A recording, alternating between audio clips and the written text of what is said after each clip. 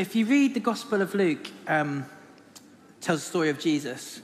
At the start of his ministry, there's this occasion where he goes into the synagogue, the local synagogue, and he picks up the scroll of the prophet Isaiah, this part of the Hebrew scriptures that was a prophetic message that had been written centuries before. And he reads these words to the audience. He said, "The Spirit of the Lord is on me, because he has anointed me to proclaim good news to the poor. He sent me to proclaim freedom to the prisoners and recovery of sight to the blind, to set the oppressed free, and to proclaim the year of the Lord's favour."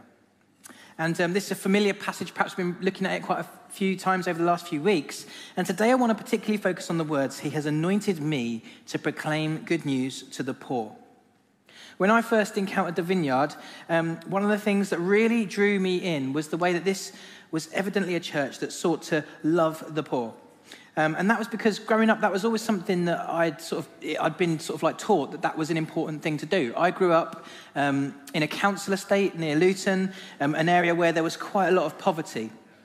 And so people on my street, friends that I grew up with and played with, who didn't have much. And at times, it was just heartbreakingly sad.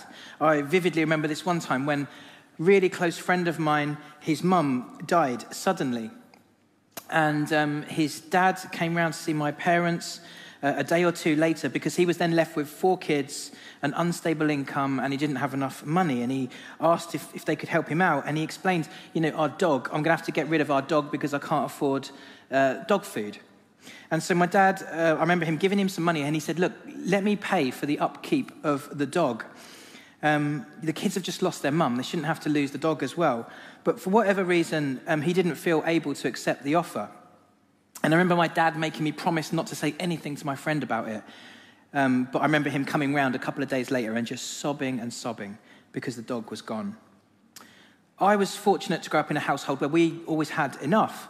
But I saw enough to know that poverty is not good, it's not fair, and invariably it's not the fault of those who experience it.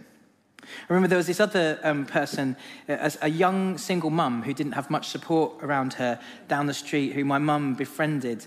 And she would come and knock on our door a few times a week sometimes, have a chat to mum, and mum would just talk to her, give her some advice, befriend her. But invariably before she left, mum would fish some money out of her purse, or give us a couple of cigarettes because she couldn't afford cigarettes.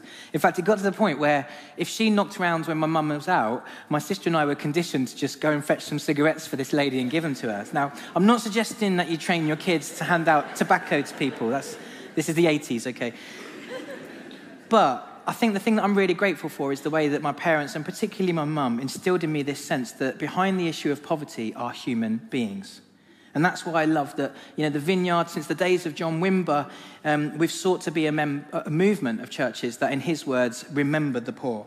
And so today I want to look at what it means to be good news to the poor. So just to look at this phrase, good news to the poor, when Jesus says the poor, who is he referring to? It's probably worth answering that question. Because, of course, there are many types of poverty besides material hardship. People who live in relational poverty and are lonely. And that's important. But I really believe that at the heart of this message lie the materially poor, the hungry, the thirsty, the destitute. And I'm inclined towards that view, partly because, as I said, Jesus was reading from a passage in Isaiah. And care for the poor is one of the clear themes that runs throughout Isaiah's prophetic message. So, for example, in chapter 3, verse 14, there's a warning to the wealthy who have plundered the poor to fill their homes with luxuries. In chapter 10, verse 2, there's a warning to those who've written unjust laws to deprive the poor of their rights. In chapter 14, verse 30, God paints a vision of this future time when the poor will have good land of their own. In Isaiah chapter 41, God laments the thirst and the deprivation of the needy. And then famously in chapter 58, verse 7 onwards, there's this time where he rebukes the nation of Israel for the times where they've practiced kind of like surface level religion and neglected the poor. He said, "Is this not the type of fasting that I have chosen? To loose the chains of injustice, untie the cords of the yoke, and to set the oppressed free." So it's a theme running throughout this message. And of course, this emphasis of loving the poor is not unique to Isaiah. It's all over the Bible, full of references like this one in Proverbs chapter 31, 8 and 9. "Speak up for those who cannot speak for themselves. for the rights of all who are destitute, speak up and judge fairly, defend the rights of the poor and needy. And what's interesting is if you look at this passage here, nowadays in 2023, this message is not a controversial message. You know, politicians either side of the spectrum would agree and get behind that message in lots of different countries. But in ancient Greco-Roman culture, this wasn't necessarily the way people saw the world. Whilst poverty was rife, it's estimated that between 60 and 80% across the Roman Empire lived at or below the breadline. There was a common belief held across society that those who were economically poor were somehow morally deficient, kind of like responsible for the situation they found themselves in. For example, Aristotle, the influential philosopher, had wrote that those who want to be magnificent, this kind of virtue, shouldn't waste their money on things that are unimportant, like the homeless. And so when Jesus turned up and he started saying stuff like this, "Blessed are you who are poor, for yours is the kingdom of God," it was quite a radically countercultural message. And it was intriguing. People would be like, what do you mean? Why are the poor so important? And what is this good news that you have for the poor? I just want to look at that phrase as well, good news. What was the good news? Well, the word good news that we read in Luke's gospel is the same thing as the phrase gospel. They're basically the same thing. They mean the same thing. And when people talk about sharing the gospel, often in Christian circles, we're referring specifically to an explanation of what Jesus achieved through the cross, through the resurrection. And however, I would suggest that whilst that is indeed at the heart of Jesus' gospel message, is good news, when Jesus uses the phrase good news in this context, he's describing something that's even bigger and even more holistic than that. Like I said, Jesus was reading from Isaiah. We need to remember that. And Isaiah, this prophetic message, contains Isaiah's definition of what good news meant. And it's this incredible picture. So we see an example of it here in Isaiah chapter 52, where he says, "How beautiful on the mountains are the feet of those who bring good news." And then this is what the good news is: who proclaim peace, who bring good tidings, who proclaim salvation, who say to Zion, the nation of Israel, "Your God reigns." And so the good news that Isaiah is describing here is this announcement that their God reigns, that he's the king, and he's coming to establish one day a kingdom where there will be peace and where there'll be salvation. And as you read through Isaiah, he kind of fleshes out this vision of this kingdom. And it's this incredible promise that one day God is going to establish an era where there will be justice, righteousness, abundance. There'll be an end to the oppression of the poor. An era that benefits all of God's people and the nations beyond. And importantly, embedded within this promise in Isaiah was this idea that the kingdom would arrive in the future, and it would arrive through a person, an anointed one, a Messiah. And so that's the expectation. That was the hope. That's the vision. And so do you see the significance of when Jesus then turns up in the synagogue and he rolls out Isaiah and he says, "The Spirit of the Lord is on me because he's anointed me to proclaim good news to the poor." Everyone was like, is he saying what we think he's saying? It says, as he read that, the eyes of everyone in the synagogue were fastened on him. And then he sits down, he drops the bombshell. He says, "Today this scripture is fulfilled in your hearing." And then just a few verses later, he spells it out even more clearly. He says, "I must proclaim the good news of the kingdom of God to the other towns also, because that is why I was sent." The good news is that the long-awaited king is present, that this era that God promised is arriving. And he's present not just to the rulers and to the authorities and the special people, but also, and perhaps especially, he's present to the poor. You know, think about Jesus. Remember his life. He was born into poverty. He was the baby in a manger, wasn't he? He spent time as a refugee as a child in Egypt. And then he grew up as a carpenter's son in this economic backwater of Galilee. Paul later said, "For you know the grace of our Lord Jesus Christ, that though he was rich, yet for your sake he became poor." Jesus hadn't come to hang out with the rich and the righteous of Jerusalem, but spend time amongst the poor, the sick, and the rejects. He'd come to be present to them and to bring them relief and care. And just think, that's exactly what he did with his life, didn't it? You think about the miracle where he fed everybody who was present so that none should go hungry and everyone would have enough. he instructed in his teaching his followers. He said, if you've got 2 sets of clothing and your neighbor hasn't got any, give them some. And he said, if you're hosting someone for dinner or a banquet, don't just invite those who can afford to return the favor. He said, instead, host and feed those who cannot afford to pay you back. The good news of great, just amazing, wonderful news to the poor was that God's kingdom was arriving in the person of Jesus. And as the kingdom arrives, clothing, food, shelter, abundance arrive at the same time. But for Jesus, this good news for the poor went even further than that, because not only had he come to relieve the symptoms of poverty, he'd also come to address the root causes. He hadn't come to trim like the branches of poverty. He'd come to swing an axe at the roots. Those behind, anyone who was sort of represented a system of oppression, those were the people that got the harshest words from Jesus. He called Herod a fox. And then to the Pharisees, he fearlessly challenged them. He said, now then, you Pharisees clean the outside of the cup and the dish, but inside you're full of greed and wickedness. You foolish people. And he continues further, be generous to the poor and everything will be clean for you. Another root cause of poverty at the time was ill health and injury. Because, there was no welfare system in the ancient world. And so invariably, if you were sick and unable to work, sickness invariably equaled poverty. And once again, Jesus had good news about that. Do you remember when John the Baptist's followers came towards Jesus to ask what's going on? Jesus said, go back and report to John what you've seen and heard. The blind receive sight, the lame walk, those who have leprosy are cleansed, the deaf hear, the dead are raised, and the good news is proclaimed to the poor. See, all these healings, they weren't just about physical relief. They were also about tackling a root cause of poverty. It was about restoring and renewing people to the human dignity to live the lives that God intended for them. So, just as a recap, when Jesus said good news to the poor, it was this incredible message that God was becoming present to the poor. And with him, he was bringing relief and care. He was attacking the root causes of poverty, and he was restoring and renewing people to the lives that they were created for. Great. So, got that picture? Is everybody with me? So if we're now in this current time asking the question, so what is the good news for the poor now? It's the same stuff as what just came up on the screen.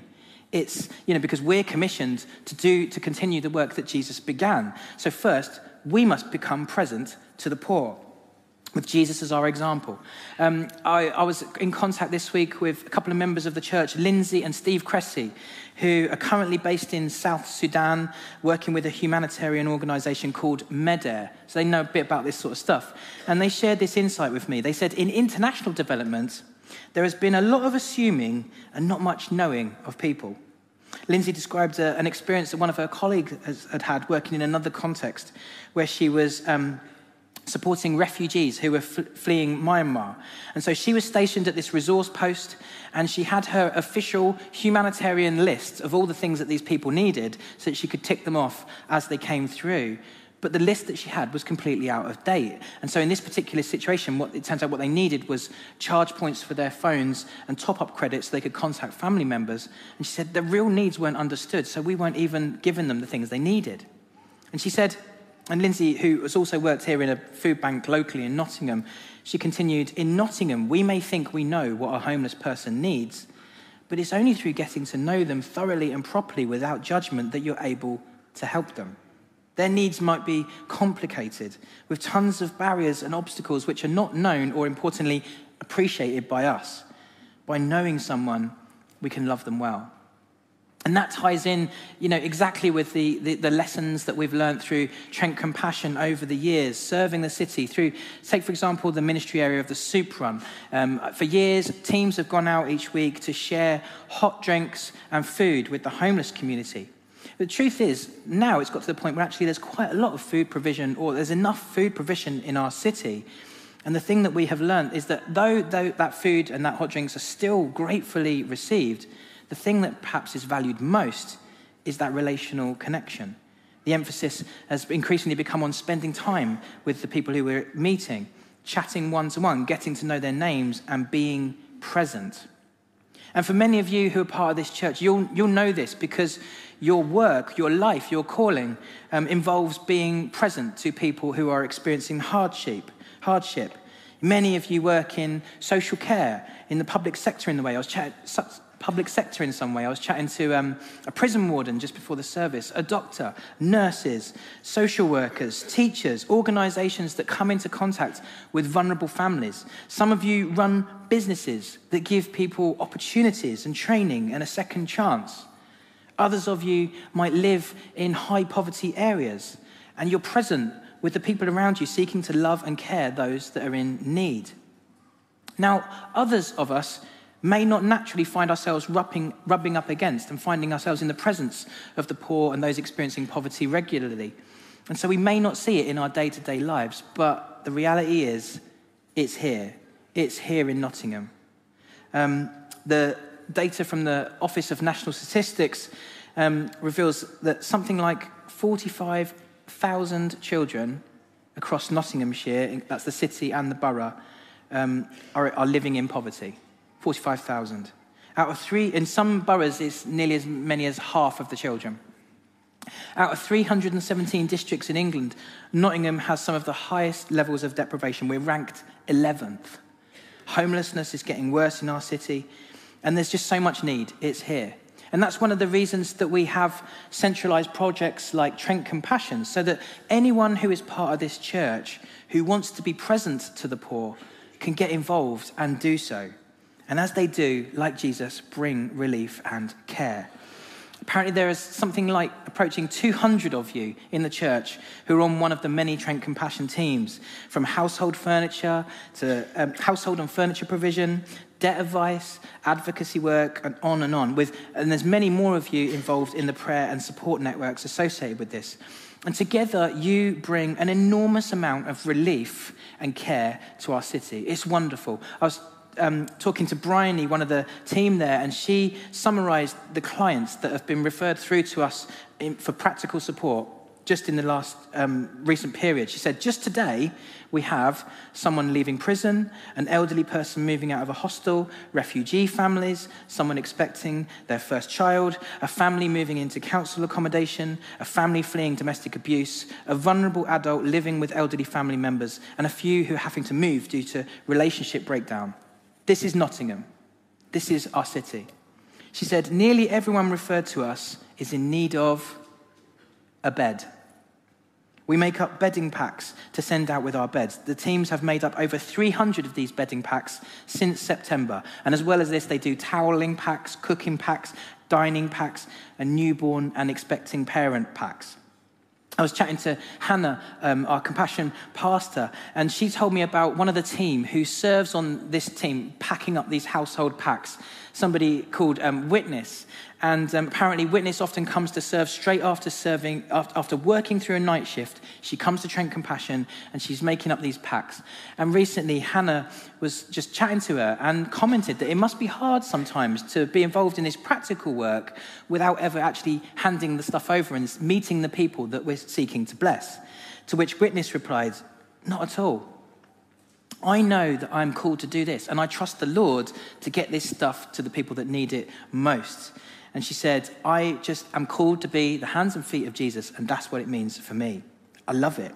Witness by name, witness by nature. Another thing we can do, like Jesus, is attack and go after the root causes of poverty. A few years ago, I read a really interesting book called Toxic Charity. If you've not read it, it's worth a read. And the basic gist of it is that sometimes we in the West, in our sort of efforts to be charitable, we can end up doing things that don't actually help the poor. In our strategies and our endeavours, we can tend to focus too much on treating the symptoms of poverty as opposed to going after the root causes. And that's partly because, our compassion, our good compassion just wants to see people experience relief. But also sometimes it's because we want to just see a result and we want to feel a bit better about the situation.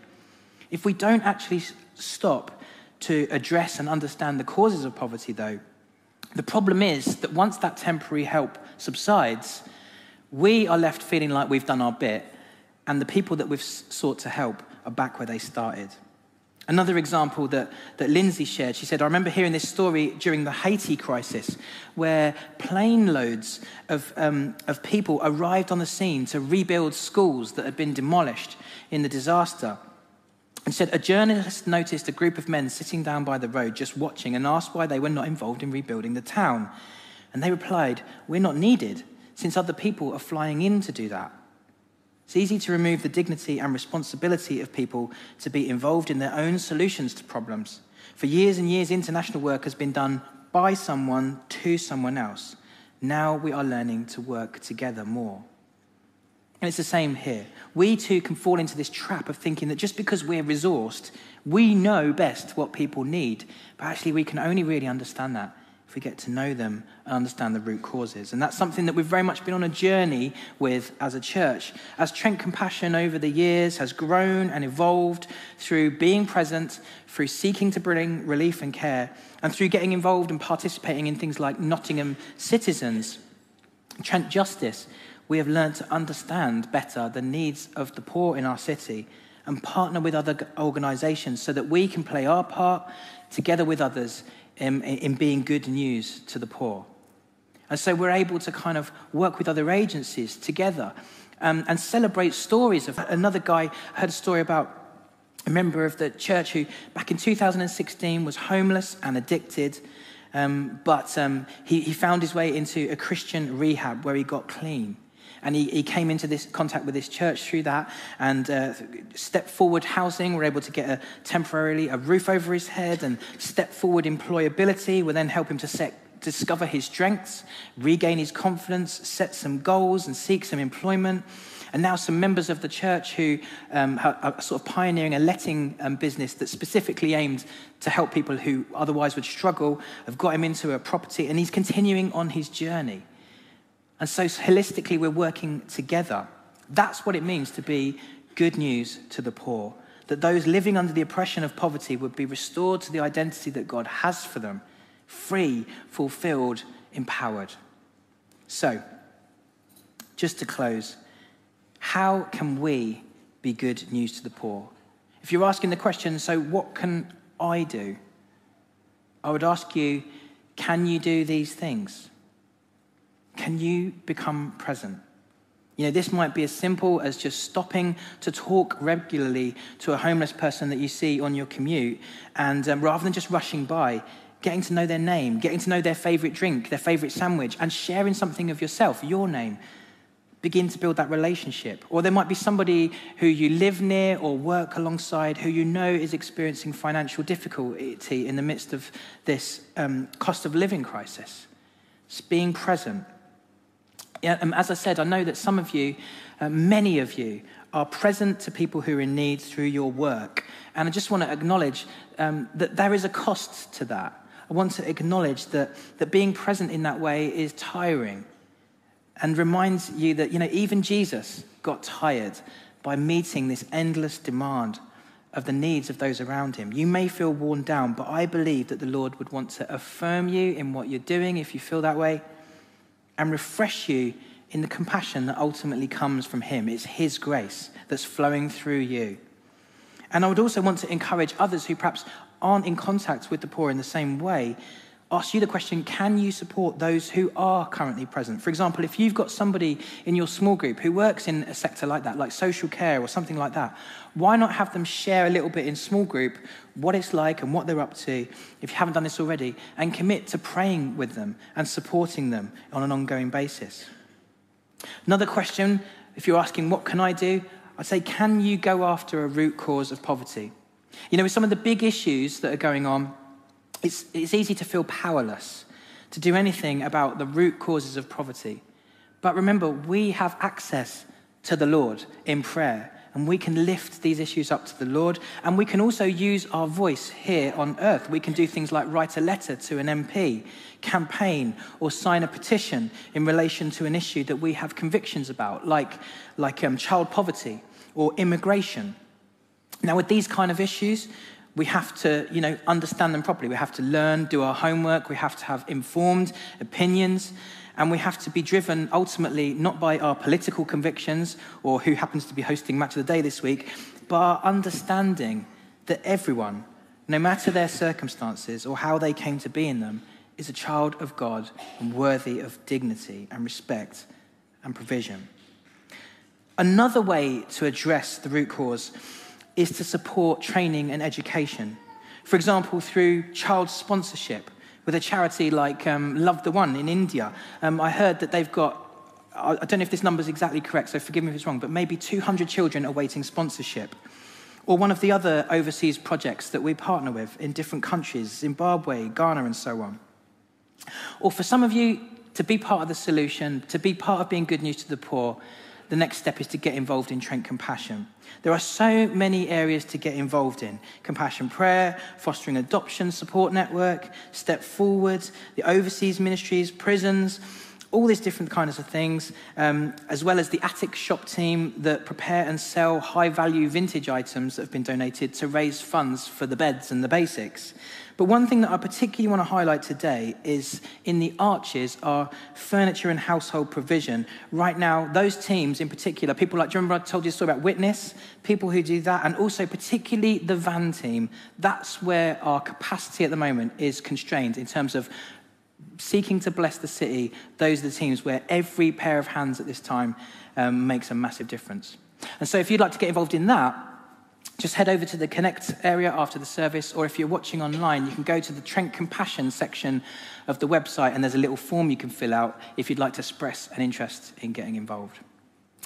Great, so that's everything that I wanted to say in this sermon today, but I just think before we go, I'd love to just pray through that passage that I read at the start, that Jesus said of himself, and I'm going to kind of like flip it around to sort of like commission us to be part of being good news to the poor.